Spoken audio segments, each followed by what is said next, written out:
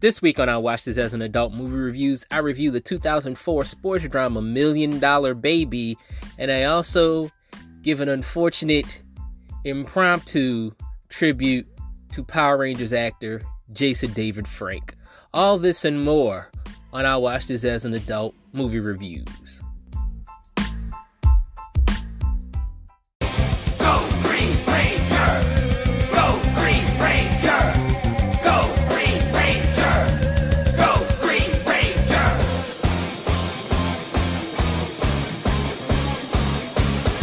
Go Green Ranger! Go Green Ranger!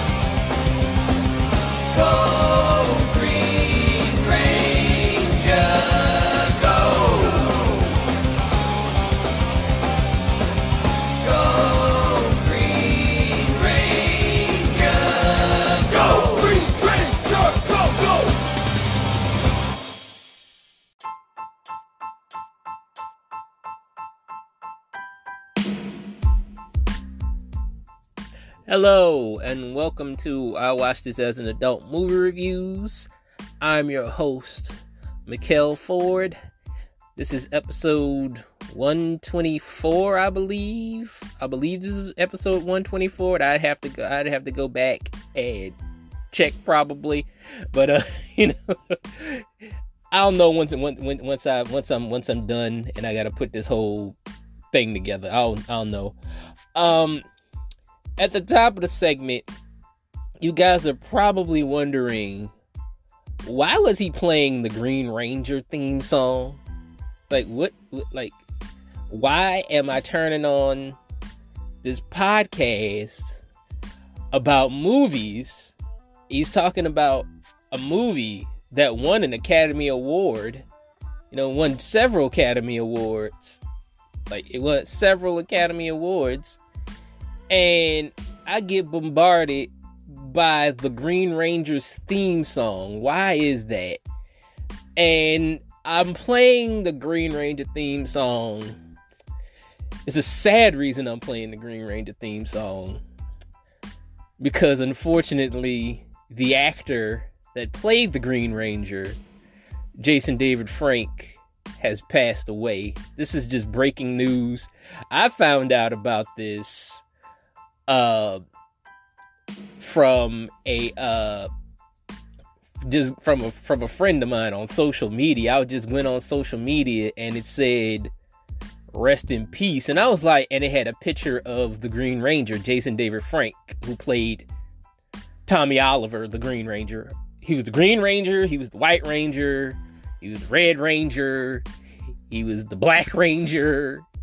Is there any other Rangers he was? I think that was it, because he played 5 different Power Rangers throughout his career. At first he was the Green Ranger, then he was the White Ranger, then he was the Red Ranger twice, and then he came back several years later to play the Black Ranger on Power Rangers Dino Thunder. But I'll get into all of that later. But I found out about this from social media, and it just took me aback. Because if this is your first time listening to this podcast, you may not know that I am, and the people that do listen to this podcast know this. I am a huge Power Rangers fan. I was a huge Power Rangers fan growing up. I fell out of it like most kids did, towards like the mid to late 90s. Fell out of it, got back into it as it became a underground phenomenon again, because I found out around 2006 2007 that there were Power Rangers conventions. There's a convention called Power Morphicon, where like Power Ranger, like adult Power Ranger fans and kid Power Ranger fans can go and meet their favorite Power Rangers, and the Power Rangers sit on the panel and tell stories about what it was like on the set. It's like the Star Trek conventions. It's very much like the Star Trek conventions. How you have the Star Trek conventions and like Patrick Stewart and LeVar Burton and all those guys. Like you get like the guy that played Riker. I forgot his name. God dang it. Forgot his name. Or Jonathan Frakes. Jonathan Frakes shows up. William Shatner shows up. All those people. Like it's like that's what the Power Morphicon is. The Power Morphicon is pretty much like the Star Trek convention for like millennials. It's the millennial Star Trek convention, because like a lot of millennial kids grew up on Power Rangers and a lot of zillennial kids grew up on Power Rangers. So like this is where we go to see our favorite childhood heroes. But Jason David Frank was a mainstay. He showed up to pretty much every Power Morphicon there ever was, pretty much. Like he was pretty much almost always there. I've heard like stories about him, just being a nice guy, being good to the fans, he'll take pictures with them and sign stuff, and like he had the wackiest stories about the show, because I think he knew the most about the show, because like a lot of people would say that he was the heart and soul of Power Rangers. He really was, because he was there the longest. He was the longest serving Power Ranger ever, I want to say, because a lot of the originals left before him, and he lasted up. He played a Power Ranger from 1993 to about 1998. At least like 1998, like early 1997. I want to say till about like either 1998 or 1997. That's when he left. He finally left the show, and he left for a while, and then he came back in like 2002, 2003, I believe, as the Black Ranger on Power Rangers Dino Thunder. But yeah, man, this is a really, really shocking death. I did not expect to, because I hadn't been looking at the internet like this whole morning, because like I was prepping for my show. I was prepping for the show. I was watching the movie. I was getting my notes together, getting everything together. And the first thing I turned on is they said Jason David Frank dead. And I'm like, what? It just comes out of nowhere. And it was a suicide. Sadly, it was a suicide. I know that he was going through things recently. He was going through a divorce, with his wife. I think his wife accused him of adultery, I believe. I hate to throw that on top of this, but like it is a key in why this man might have taken his own life, because he was going through a divorce, and like his wife accused him of adultery. It's just sad that he went out that way, man. It's just like, because this guy, like, I'm like, this guy was a fucking childhood hero of mine, man. Like, I wanted just like every other, I think like it's like every other boy that grew up in the 90s. They wanted to be the Green Ranger. They wanted to be the White Ranger. Like it's just Tommy Oliver was just a badass character. Just a badass dude. Like guy's a real martial artist. Like all the martial arts he did himself. Most of them did all the stunts themselves, but he was real skilled at what he knew. And it's just really sad because like we also lost, because like I forgot to mention, like, because like we also lost Kevin Conroy, another like childhood hero of a lot of millennial kids. Like we lost Kevin Conroy. If anybody doesn't know who Kevin Conroy is, Kevin Conroy was the voice of Batman for he's been the voice of Batman for 30 years pretty much, like. And like he was still doing the voice of Batman up until the day he died. So it's like really sad, and like it really hits me hard too to lose like two childhood heroes like back to back, man. Cause I loved Kevin Conroy and I love Jason David Frank. Like those are my two guys growing up, man. Like I love Tommy and I love Batman. So I used to watch the shit out of both of those shows. I used to love watching Batman the Animated Series, and I used to love watching fucking Power Rangers. So like this really hits hard, man, and it's shocking, and it just comes in the wake of the Power Rangers 30th anniversary. Like the 30th anniversary is coming up next year, and they're supposed to be doing a reunion special for Power Rangers. Like a lot of the original Rangers are showing up, like they're in the special, because like there's actually a picture, a snapshot of like the original Rangers there. Also because Tui Trang, another original Power Ranger who passed away, so that's two original Rangers that are gone now.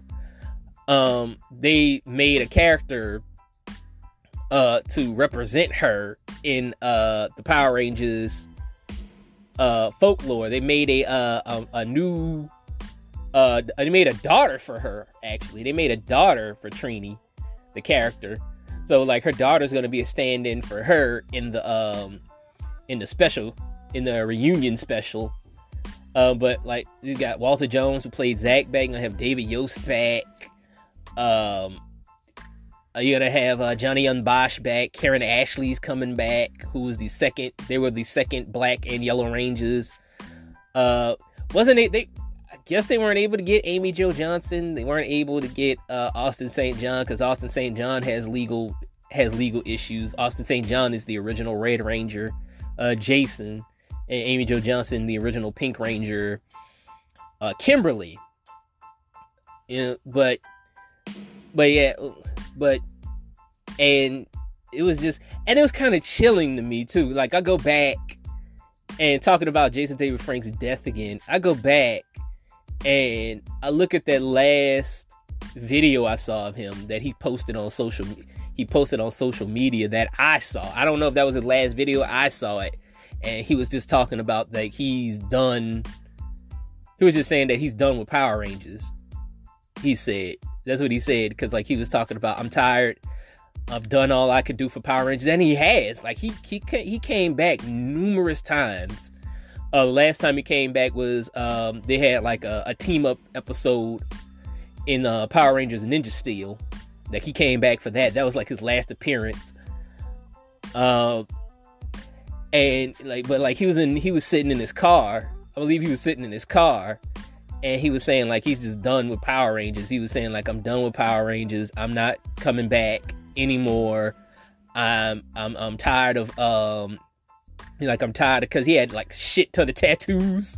like he had tattoos up to his neck. He was like covered in tattoos. You would have thought he was like a Yakuza member or some shit, but he was covered in tattoos. And he just said like, I'm done with Power Rangers, and he's like, I'm tired of covering up my tattoos. He's like, I've done all I could do to keep the franchise moving, to keep it going. He like, I want to move on. and do other things, is what he said. He's like, I want to move on and do other things. He's like, I don't want to just be known as just the Power Rangers guy, you know. And I remember that, you know, that last video, and I was like, wow. I was like, you look back on it, I was like, maybe that's when he thought about it, you know. Maybe that's what he thought about ending his life, you know, because like this isn't the first Power Ranger that's taken his own life. A couple years ago, one of the later Power Rangers, Pua Masagiva, who played Shane, the Red Ranger on Power Rangers Ninja Storm, he ended his life like a couple years ago. I want to say this happened in like 2000. I think they want to say this happened in like 2019, maybe 2020. It was recent. It was very recent. Yeah, he ended his life. So like this is the second Power Ranger suicide. You know, and like this show has a bunch. This show is just turning into like a curse, man. Like it just has a bunch of. It just has a bunch of like sad stories now. Like what just happened to Jason David Frank. What happened to Pua? What happened to Rick Medina? Who played the Wild Force Red Ranger? He went to jail for murder.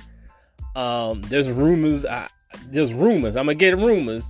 There's rumors about Michael Capone, who was the Blue Ranger on Time Force, like sexually assaulting a young girl. You know, like there's what happened with I'm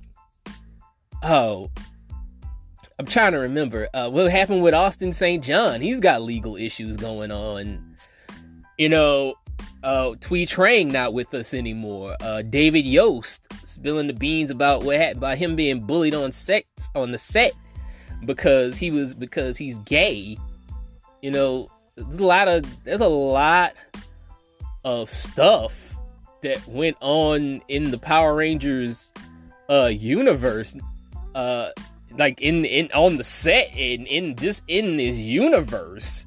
I was like, this show is not the happy-go-lucky campy show that everybody thinks it is. You know, they're like, happy-go-lucky, blah blah blah blah blah. I'm like, this show could have an E True Hollywood story. You know, like it really could. Like with all the things that have happened throughout the years with this show. Saban not paying people, like a lot of the actors walked away because they didn't get paid. You know, like there's a lot of things that's behind the scenes, like not even in front of the camera, like behind the scenes, that is like rife for like a E True Hollywood story or a documentary about Power Rangers. You know, like there's a lot of stuff has gone on behind the scenes of this show, and a lot of people have went down in the wake of being on this show, like, and their afterlife after this show. You know, it's really crazy. I was just, cause like I look at this, I was like, damn, like another tragic Power Rangers story, cause that seemed to be what was happening, because really like Twee Trang was like the only tragedy for years. You know, like Twee Trang dying was the only tragedy for years, but then after that it's just tragedy after tragedy after tragedy with this show. You know, like all the things that I named, you know, like it's just tragedy after tragedy after tragedy. And like Jason David Frank's death, it's just another tragedy on this show. And it's crazy, but I'm gonna stop rambling right now. I'm just gonna say, man, just like rest in peace to Jason David Frank, man. Like, dude was a childhood hero of mine. I wanted to be this dude growing up. Like, no cap, no bullshit. Like, I really wanted to be this dude growing up. And it was funny because he actually lives here in Houston, Texas. Like, he lived here in Houston, Texas. He lived, like, I want to say 30 miles, maybe 20 miles away in the neighboring city that I live in. I've heard like he lives in like a neighboring city of mine. I never ran into him. I wished I would have ran into him. And I would have told him like, yo, bro, you're an inspiration to me, man. You're like, I grew up watching you, man. You were like a hero to me. But like I never got that chance and never will get that chance. Like, cause I never went to a Power Morphin Con because they're mostly held in California. They're mostly held in Los Angeles. So I never really got the chance to go to one. But yeah, man, it's really sad, man. Just real sad. And all I got to say is just like rest in peace to that man. And condolences to his family, to his wife, to his kids, everything, man. To the rest of the Power Ranger universe and the Power Ranger family, the other Ranger actors that got acquainted with him and were friends with him, because like all those guys were pretty close. Like not all of them, but because like Jason did have problems with Austin, like those two aren't close, but like for the most part, those Power Rangers actors are like they're a big family with each other whenever they see each other. Like they even like do things together, like away from Power Rangers I've seen, but yeah, man, just rest in peace to that man. That's it. I'll be back with my review of $1 Million Baby after these messages.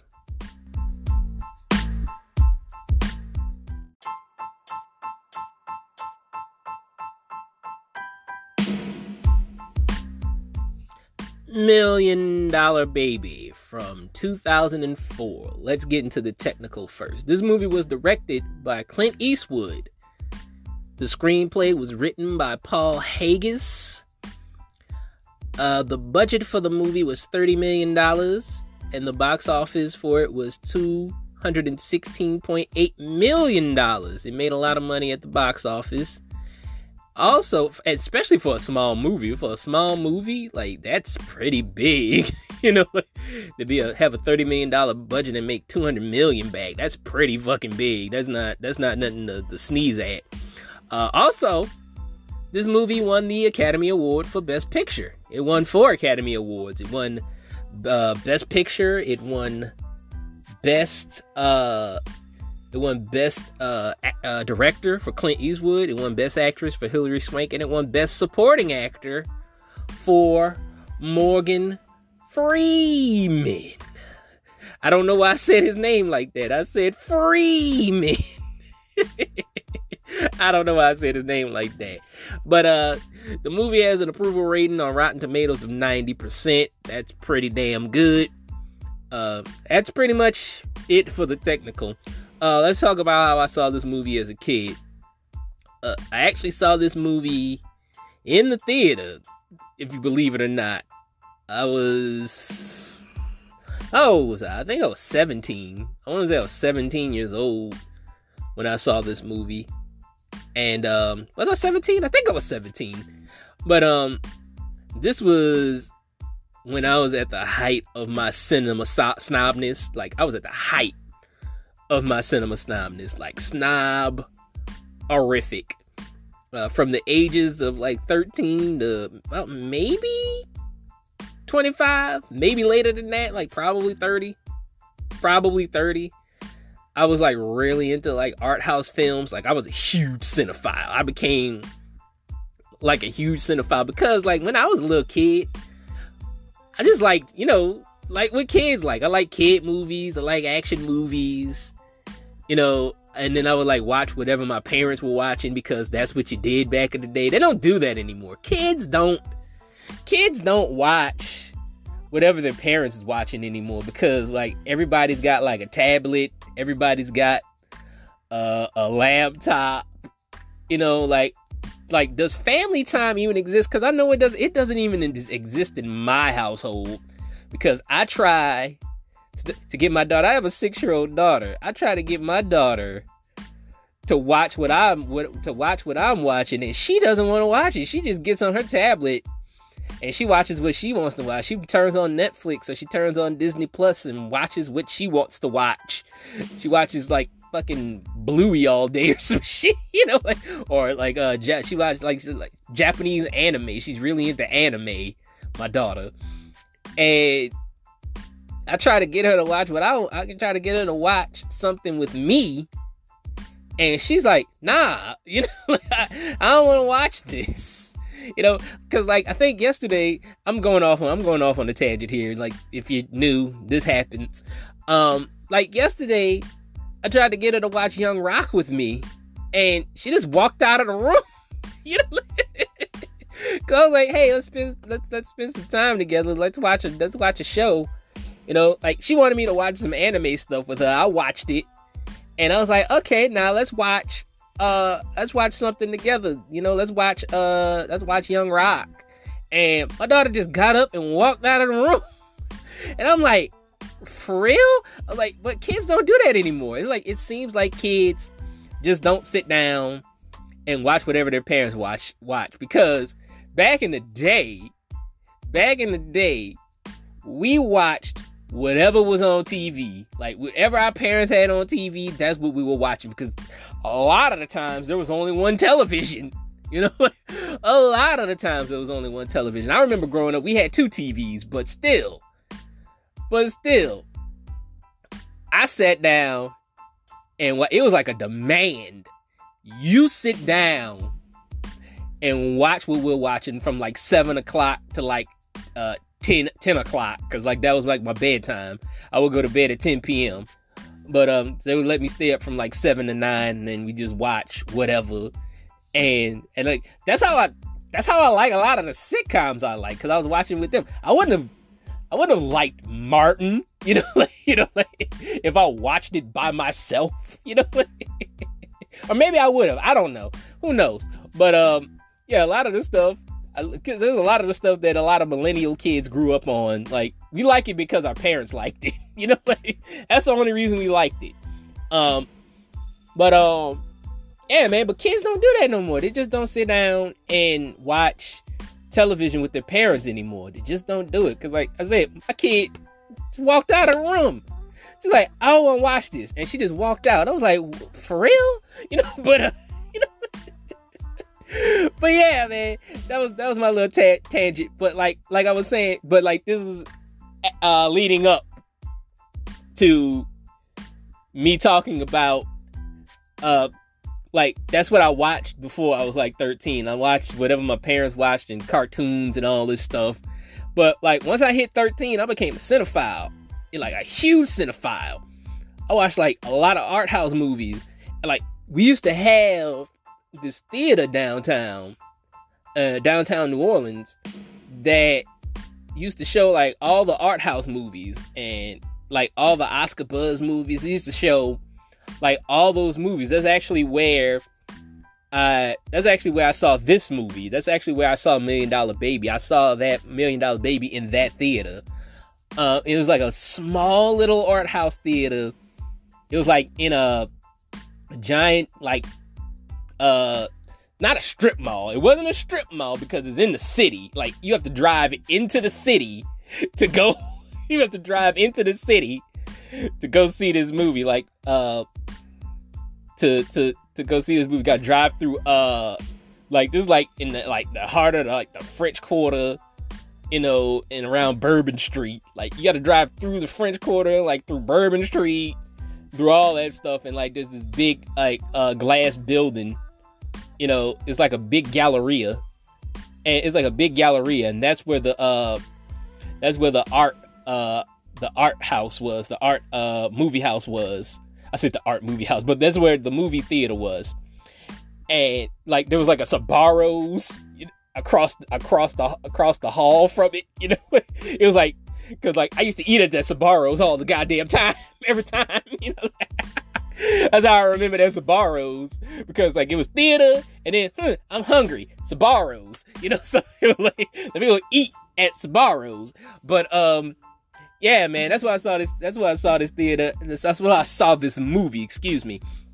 That's why I saw this movie, and I would go to like every Friday or every other Friday at least and watch these movies because like I was such a goddamn cinephile. I kind of calmed down on being a cinema snob. Like it's like the older I get, like the more I don't want to think. So like I enjoy a lot of popcorn movies now. I like a lot of the superhero stuff I go crazy about, you know, like because like it's fun and you don't really have to think very much, but it's not as stupid, you know.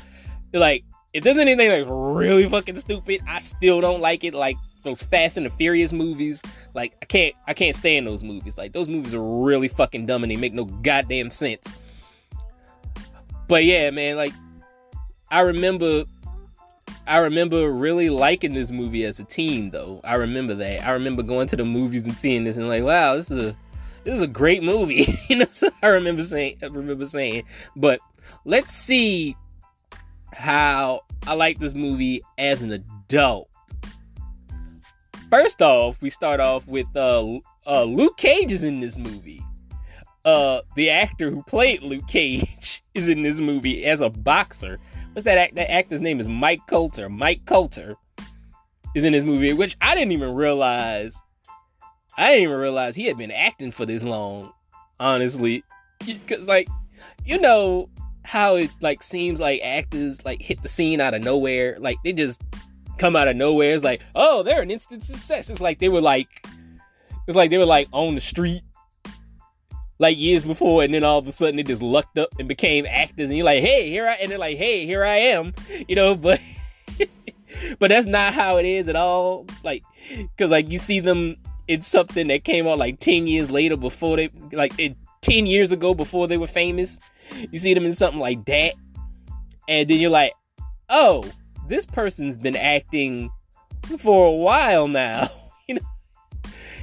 But like it always seems that way to me. It always seems like these people come out of nowhere, where it's just like, cause like Jonathan Majors is a huge star now. You know, like that guy's a huge star now, and it just seemed like he came from nowhere. But I guarantee you, he was in something before he became a huge star. I guarantee you, he just like. But it just seems like that guy just hit overnight. Like, it just seems like he just became a star overnight. But that's not how this works. Like, nobody becomes a star overnight. That's just not how this happens. But it just seems like that's how it happens. But anyway, moving on. Hilary Swank plays Maggie Fitzgerald, a female boxer looking to make it big in the boxing world. So she looks to Frank Dunn, played by Clint Eastwood, to get her to the next level and be her trainer. Right off the bat, man. Right off the bat. Clint Eastwood's character says some sexist shit to Hilary Swank. Like, just right off the bat. I don't know what's wrong with fucking Clint Eastwood, man. I guess it's just old white man, I guess. I don't know. Like, to be honest, I never really been a fan of Clint Eastwood. I've never been a Clint Eastwood fan. Like, even now, I'm not really a fan of his. Like, he always comes off to me as fake machismo. That's what he comes off to me. He comes off to me as fake machismo. Like, he uses his masculinity as a shield to hide the fact that he's really a bitch. You know, you ever seen one of those guys? You ever seen one of those guys where, like, they're, like, macho and tough all the time, and you're like, dude, calm down. Like you ain't got to be like this here. Calm down. We're at a fucking baby shower. You know, like, chill. You know, some shit. Because honestly, I don't think Clint Eastwood is that tough. I honestly don't think that Clint Eastwood is that tough. Like, he reminds me of John Wayne, because, like, I heard stories that John Wayne was a coward in real life, like a real, like, chicken. Like, he was a coward. And I feel the same way about Clint Eastwood, like, because it's easy to be tough in Hollywood. It's real easy to be tough in Hollywood, because mostly everyone is a coward in Hollywood. Like, there's like bullies in Hollywood, but like a lot of people in Hollywood don't want no trouble. They don't want no trouble. They don't like being confronted. They don't want no danger. You know, they don't want that. And so, like, it's kind of easy for Clint Eastwood to like throw his weight around, and everybody think he's the baddest motherfucker on the planet, but really he's probably not. I bet if you put Clint Eastwood in a real life or death situation, he would fold like an accordion. You know, I bet he would fold like a dollar bill if you put him in a real life or death situation. If you put him in a real situation where he got to fight somebody, like if somebody was like, "Man, I ain't scared of you," you know, and he'd be like, "What?" You know, he would probably back off. I guarantee you, he would probably back off if somebody just say, "Man, I ain't scared of you." You know, I guarantee it. I guarantee it. But he's the director here, so he makes himself look like a tough guy. Morgan Freeman is also in this movie as Scrap Iron Dupree, a former boxer and a gym assistant. He gets called a nigger by Jay Birchall in the first minute of seeing his face. It's like, it just comes out of nowhere. It's jarring. I don't even remember this in the movie. It's been a long time. It's been a long time since I've seen this movie. So like when Jay Birchall, if you remember Jay Birchall is like the skinny kid, like Seth Rogen's like skinny friend from Knocked Up. Like he's that guy. I think he was also in This Is the End. Like he's one of like Seth Rogen's buddies. But like Jay Birchall comes up to Morgan Freeman and just calls him a nigger. He just says, "I don't hate niggers, by the way." And like Morgan Freeman's like, "What?" And he's like, "Okay, that's good to know." But you know, and I was like, wow, because like we don't see Morgan Freeman, but Morgan Freeman's like narrating the whole thing, like the best thing that Morgan Freeman can do. That's what he's known for. He has that silky smooth voice that that just makes all the panties wet, I guess. I don't know, but there is this clip of Morgan Freeman talking about women, where like I think he was on like Piers Morgan or something like that, and like Piers Morgan, I guess he was like talking to him about women, and Morgan Freeman was like, "Hey, I ain't got to chase women," or something like that. He said, "Women come to me," or something like that. He said something like that. He was talking about women come to me. I ain't got to chase women. And he telling dudes like, "Stop chasing women." And he was just like, "They'll come to you." So I think I got the clip on my Facebook or something like that. It's a real like intriguing clip.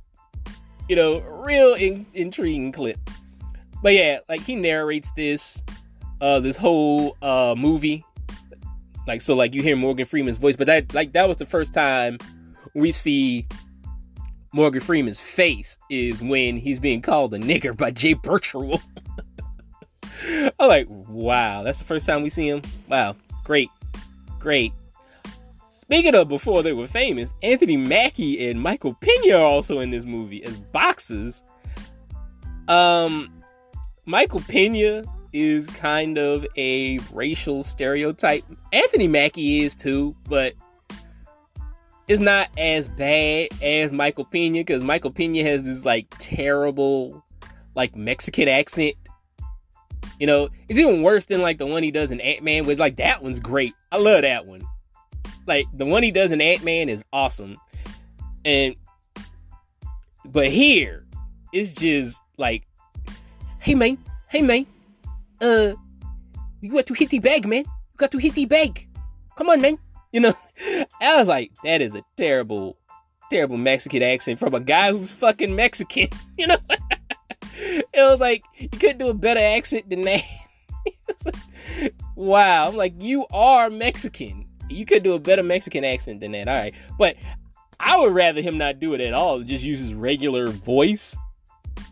I would rather him not do it at all, and just use his regular voice. Like, his regular voice is fine. Why do you have to have a goddamn accent? That doesn't make any goddamn sense to me. But anyway, I really wish Morgan Freeman was the lead in this movie, because there is a scene with him and Hilary Swank, where like Hilary Swank is hitting the punching bag, and Morgan Freeman is showing her how to hit it right, because like she's hitting it wrong, and I think he's talking about, you gonna break your wrist doing that or something like that.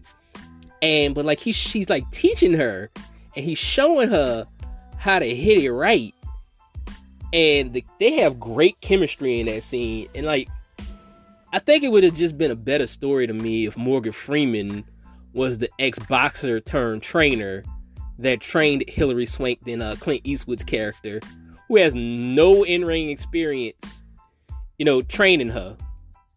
Like Clint Eastwood's character is not a former boxer. Like, he was just a cut man. Like, he was just a dude that cuts guys' faces, and then he became a manager. It was like, what? I know he's been around boxing a lot, but it just would have been I think it would have just been a more intriguing story to watch this former boxer like train this girl who wants to be a boxer. I think that would have been a better story to me. I don't know. I didn't write the shit, so maybe I don't know. But they love casting Anthony Mackie as a bully in like the mid 2000s. They just love that shit. Cause like I was watching this movie because Anthony Mackie is kind of a bully in this movie, because like he messes with Hilary Swank for a little bit. He doesn't mess with her for long because like she kind of checks him, because like he was talking about her titties or something like that. They said that she got little titties. Cause like, he was like, oh, look at this girl. He was like, that is a girl. He was like, she got some little bitty titties or something like that, he said. And then like Hilary Swank like checks him and shit. Like she was like, I think she said like, you on the ground so much, I would have thought that the floor had titties or something like that. She said some shit like that. But like he is kind of the bully. He was trying to bully her. She checked him, and then he moves on to like Jay Birchall's character and like really tries to bully him. Which I'll get to Jay Birchall's character in a minute. I'll get to him in a minute. Like, but between this and 8 Mile, like, I'm surprised that Anthony Mackie didn't get typecast as the bully character. I'm surprised he didn't get typecast as the villain, because, and he never really gave off. Anthony Mackie never really gave off tough guy. He never really gave off that he never really gave off bully to me. Even when he played bullies, even in 8 Mile, I was like, I'm not scared of this dude. I don't doubt that he's a tough guy. I'm like, I don't doubt that he's not a tough guy, but he just, and maybe that's the best thing, because I was just talking about tough guys. I was just talking about Clint Eastwood being tough guy, but he might really be soft on the inside. But that is the best way to run around in life. That is the best way to move around in life, is just to be just the unassuming guy. Because like, when people mess with you and you knock them the fuck out, then they'll know better not to fuck with you anymore. So maybe that's what Anthony Mackie gives off to me. But he doesn't really give off like outwardly tough guy, like they always cast him as. Like, they cast him as like, there's sometimes he gets cast as a villain, and I'm like, I don't believe you, Anthony Mackie. You're a nice guy, So that's how I feel. But yeah, man, let's talk about Clint Eastwood and his sexist ways again. Like, Clint Eastwood's a sexist asshole in this movie. God damn. Like, he says that women's boxing is a freak show. Like, he says that to Hilary Swank. He was like, I'm not gonna do it. Like, women's boxing is a freak show, because like Hilary Swank is constantly trying to get him to be her trainer. She's calling him boss and all this stuff, and he's like, I'm not your boss. And she's like, all right. She's like, all right, boss. And she's just like hitting the bag and shit. And she's just constantly trying to get him to be her manager. But like, he's a sexist asshole. Like, that's why I'm not sad when Mike Coulter leaves his ass. I'm not sad when cause like Mike Coulter is his client, and Mike Coulter's like, man, I'm done with you, man. You're not getting me the fights I want. I got to leave. I got to go somewhere else. Somebody else is gonna take me to the top. I can't stay with you. But yeah, he's gone. let's get to Jay Birchall's character. I don't know if Jay Birchall's character is supposed to be mentally challenged. If he's supposed to be mentally challenged, he's doing a bad job at it. He really is. He's doing a bad job at it. Like, that character reminds me of Simple Jack from Tropic Thunder. You remember when Ben Stiller played Simple Jack? I was like, he went full retard on this. I don't know if he thought he was going to get like a Best Supporting Actor nomination for this because he kind of knew that this movie was going to get nominated for an Oscar, because who knows what you're making. But sometimes you have a feeling about what you're making, you know, and he's like, man, I'm going to put on for this one. I'm going full retard for this. And it's just like, nah, son, it's bad. It's really bad. But it's really bad. But in the end, Frank takes Maggie on as his client, but that's only because Mike Colter's character, Big Willie leaves him, and he has no other clients because, like, I didn't see him train anybody else but Big Willie. You know, like, I didn't see him train Anthony Mackie. I didn't see him train Michael Pena. You know, I didn't see him train any of those guys. I just saw him train Big Willie. Like, Big Willie was his only client. And so, he doesn't have a client anymore. That's the only reason he takes Maggie on as a client. Frank keeps bringing up the fact that Maggie is a woman. You know, like, he keeps bringing it up. I'm like, okay, we get it. She's got tits. Okay, we get it. And you think she's lesser than you. Like, we understand, caveman Clint. We understand that shit. You don't like women doing shit. We get it. Okay. You don't have to keep reminding us that she's a woman. We can clearly see that that's a woman. Stop reminding us that that's a woman, please. There's a boxing sequence in this movie where Hilary Swank is just like dropping girls. You know, she just going up and then just giving them the 2-piece special, just bop, bop, bop, just knocking them out. It's kind of funny. I'm not gonna lie, it's kind of funny, but like, it's actually some good stuff. Those are some good boxing scenes, like very well shot boxing scenes. And like, this is actually when the movie starts to pick up. When Maggie actually starts boxing in the ring, which like happens like an hour into the movie. You know, like this is when the movie starts getting a little fun. Like, Hilary Swank is doing her best in this role, like the best she could do in this role. It kind of reminded me of her role in Next Karate Kid, but with the art house shine on it.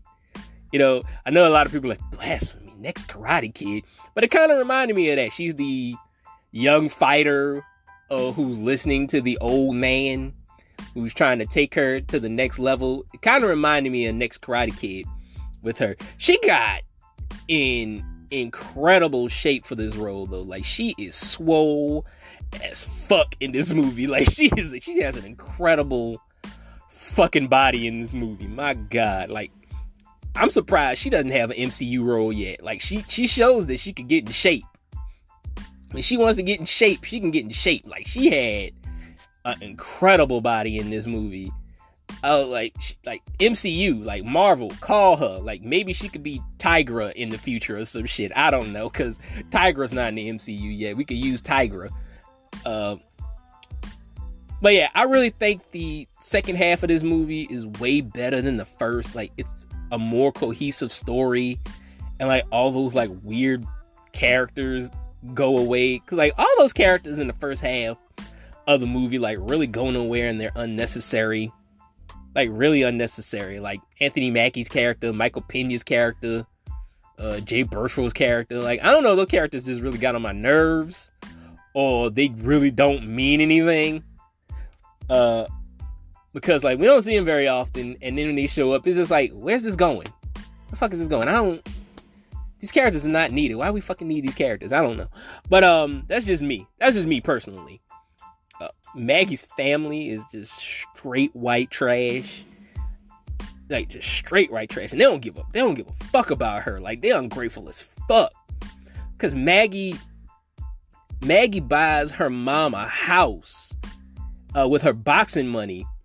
And her mom is just bitching about welfare. She's just like, how come you bought me this house? If you buy me this house looks good. They ain't gonna give me my welfare anymore, or something like that. All this shit. And Maggie's just like, wait, calm down. She's like, calm down. I'm making good money. I could pay for everything. You know, like, is what she said. She's like, I could pay for everything. I could pay for your bills. I could pay for everything. I'm making good money. And her mom is just ungrateful. Like, her mom is ungrateful. She got her sister there. Her sister ungrateful as fuck. Just bitching about goddamn welfare, where Maggie is just like, y'all don't have to be on welfare anymore. She's like, that's what I'm telling y'all. She's like, I'm telling y'all ain't got to be on welfare no more because I'm making good money. I'm fucking making millions of dollars now. Fuck welfare. She's like, you know, like, but like they just stuck in that poverty mentality. You know, just stuck in that poverty mentality, and they can't think beyond the stars, because that's what poverty does to you. Like, poverty doesn't make you think you could be better than what you really are. Doesn't think you could get more than what you can. You just get stuck in that. And that's Maggie's family. Maggie had the ability to even be in poverty to think more than what she is. You know, and that's what I like about that character. That character is like, I'm not going to be this for the rest of my goddamn life. She's like, I'm not going to be this. I could be more. You know, she got out of that mentality and became more. Like, the rest of her family didn't do that shit. And they don't understand what she's doing. You know, like, that's a part of it too. But they're also kind of ungrateful. And you'll see what I'm talking about as this goes on. But as the movie goes along, Frank starts lightening up to Maggie. Like, he stopped mentioning that she's a girl, like, all the goddamn time. You know, that's a good thing. And he also gets Maggie a title shot. She fights this woman called Billy the Blue Bear. You know, like, she fights a woman called Billy the Blue Bear, and like, she looks mean as shit. Like, she be walking around with them goddamn Cleo from Set It Off braids. You know, she walking around with them goddamn prison braids in her hair, and like, she fights dirty. She's a dirty fighter. You know, and like, she's a dirty fighter. And like, this is where I'm mentioning that she's a dirty fighter, because this movie takes an unexpected turn, because Billy ends up paralyzing Maggie. And we never know if it's an accident or it's intentional. You know, because of Billy's reaction to it. She has like this kind of like, you know, pedestrian reaction to it. She's not like, yeah, that's what that bitch gets. But she's also not like, oh my God, is she okay? You know, she just has this like pedestrian look on her face. So you don't know whether she did that shit on purpose or whether she did that on accident. We don't know whether it was an accident or not. And it's probably best that way, that they kept it vague. Because in any other boxing movie, Maggie would have learned how to walk again. You know, because Maggie's paralyzed. Remember, Maggie would have learned how to walk again. They would have had like a whole montage of her learning how to walk. And then she would have got back in shape and boxed again and fought Billy again and took a title. But this movie is supposed to be real, so they can't do that.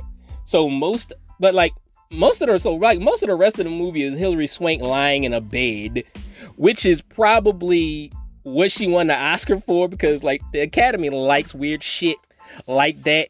That's what they like. Like I said, Maggie's family ain't shit.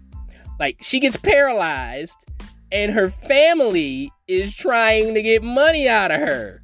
Like, they're trying to take advantage of her because she's paralyzed. And, like, it take them 6 days to go see her, by the way. They were in town the whole time, but they went to, like, goddamn Universal Studios or some shit, I think, instead of going to see her. Like, her family ain't shit. Fuck her family, man. But there's really nothing else. There's really nothing else to this movie but Maggie lying in bed, and then like Frank comes in and Dr. Jack Kevorkian's her at the end. So that's pretty much the end of the movie. Like, if you get that reference, congratulations. You know what Jack Kevorkian somebody is. This movie's not perfect. It has its flaws. The first half of this movie is slow and boring. It has characters in it that don't add anything to the story. Like, the second and third half of the movie is where this movie, like, really picks up and gets going. Hilary Swank and Morgan Freeman give great performances. I see why they won Oscars. Clint Eastwood is actually kind of the weak link in this movie. Like, his acting is a bit stilted. And it's like he walks through this movie like a fucking robot. But his direction is good. I like his direction. He really shines in his direction. Like, it's a very well directed movie. Like, I recommend this movie only if you like boxing movies. If you don't like boxing movies, if you don't like art house dramas, this is probably not the movie for you. You know, like, if you're a student in film school, I recommend this also. Like, just to watch, like, the direction. If you want to direct a boxing movie, you could probably learn a lot from this. I give this movie a 3 out of 5. Join me next week when I will talk about 1995's Casino. Until next time, peace.